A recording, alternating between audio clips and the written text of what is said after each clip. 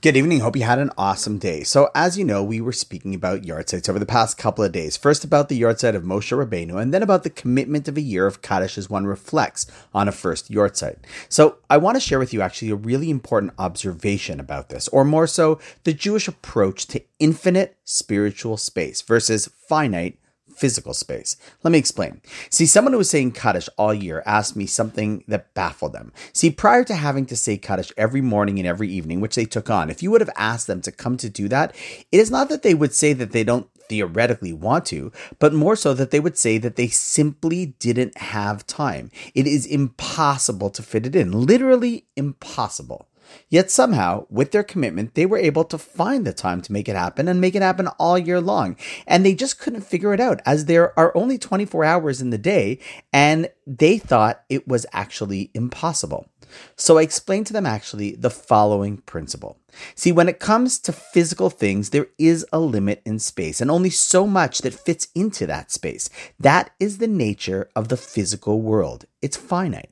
However, when it comes to the spiritual world, there are no boundaries or limitations, and therefore whatever seems physically impossible to do might just be that, physically impossible. But if you see it as a spiritual reality and play in that realm, well then in that arena of life, there is no limitation and nothing that can hold you back. In fact, one's capacity could expand to proportions that just don't seem possible. I'll tell you where we see that in the most powerful way. The Talmud tells us that when the Jews made their pilgrimage to the temple, what was called Aliyah L'Regel, on the major Jewish holidays, they all ascended onto the Temple Mount, and when they were all there, they were packed like sardines. You literally couldn't move.